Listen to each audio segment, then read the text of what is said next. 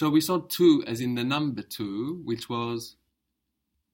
Zwei. Zwei. Good. Z-W-E-I. And that Z gives us T-S. Zwei. And we saw too also in the sense of too warm, too loud, which was... Zu. Zu. Good. T-O-O becoming Z-U. Zu. This zu can also be used when we imply in order to in English. For example, to say I feel like it, in German, you will say I have Lust. Lust. I have Lust. And this means I feel like it. And Lust is the same word in English and German. Lust. So how would you say that? I have Lust. Ich habe Lust. Good. Ich habe Lust. Or ich hab Lust. So this means I feel like it. No? And generally you will use it as part of a bigger sentence where you will say something like I feel like going. Now, when you say I have lust to go, you are implying I have lust in order to go. When we're implying this feeling of in order to, the to go, gehen, is not enough. You must say I have lust in order to go. There you will need to use zu in German. So how would you say that? I feel like going. I have lust to go in order to go. Ich habe Lust zu gehen. Ich habe Lust zu gehen. Good. How would you say you have, speaking informally? It was du Habst. It would be habst, but what happened? There was a slight irregularity. Many years of habst. Hast. Du hast. Du hast. Do you feel like eating? Do you have lust in order to eat? Hast du Lust zu essen? Very good. Hast du Lust zu essen? How would you say we feel like seeing it? So you will say, we have lust, it to see.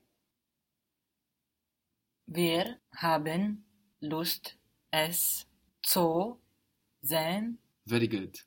Wir haben Lust, es zu sehen. What was the word for what? Was. Was. Somewhat is etwas. Etwas. E-T-W-A-S. Etwas. Etwas. How would you say this is somewhat big? This is somewhat big. Das ist etwas groß. Very good. Das ist etwas groß. And somewhat sounds formal in German as it does in English. How would you say this is somewhat bigger? Das ist etwas größer. Good. And what happens to gross when you add the Something else happens. It has 2 points. Größer. So to find the pronunciation of that O with the 2 dots on it, the O with the umlaut, where do you look back to be sure? Bird. Bird. And there you're sure you have the right pronunciation there with bird. So we got to bird, we export that sound. Größer. Größer. Thinking about the O is going to produce something that feels closer for you to an O.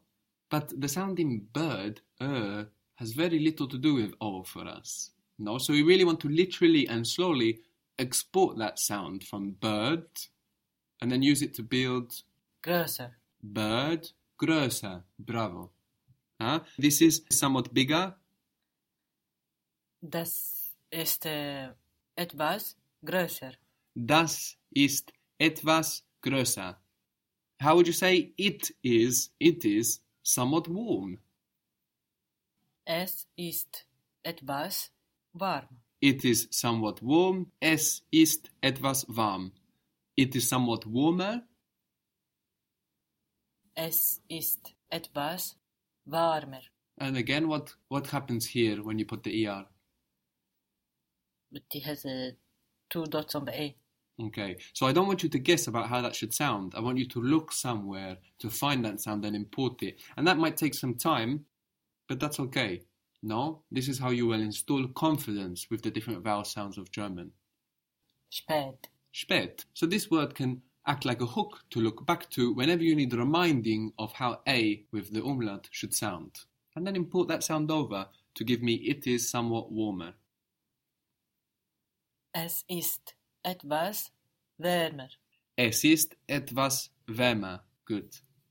Etwas, other than somewhat, also means something. And of course, you will hear etwas much more as something than as somewhat. Especially as, like in English, somewhat is quite formal in German. So etwas we also have for something. How would you say, do you feel like eating something? Do you feel like eating something? Speaking informally. Hast du Lust, etwas zu essen? Zu etwas essen. Your first one was correct. Zu is going to stay next to the verb.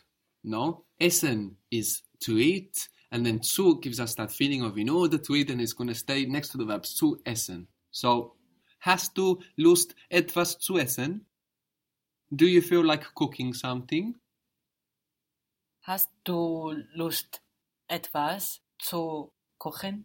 How would you say, do you want to cook something? Again, informally, do you want to cook something? Willst du etwas kochen? Very good. Willst du etwas kochen? You might hear etwas contracted to was in spoken German. Don't let that confuse you. It's not what. You will know what the word is by the position of the word. So instead of etwas, you might hear was in spoken. So for example, if you say, do you want to cook something? Contracting this etwas to was, how is it going to sound? Willst du was kochen? Willst du was kochen? So here we know it's etwas by the position. If it was what, where would it be? What do you want to cook? Was willst du kochen? Good. Was willst du kochen? What do you want to cook? But then, do you want to cook something? Willst du was kochen? So that was there is just etwas.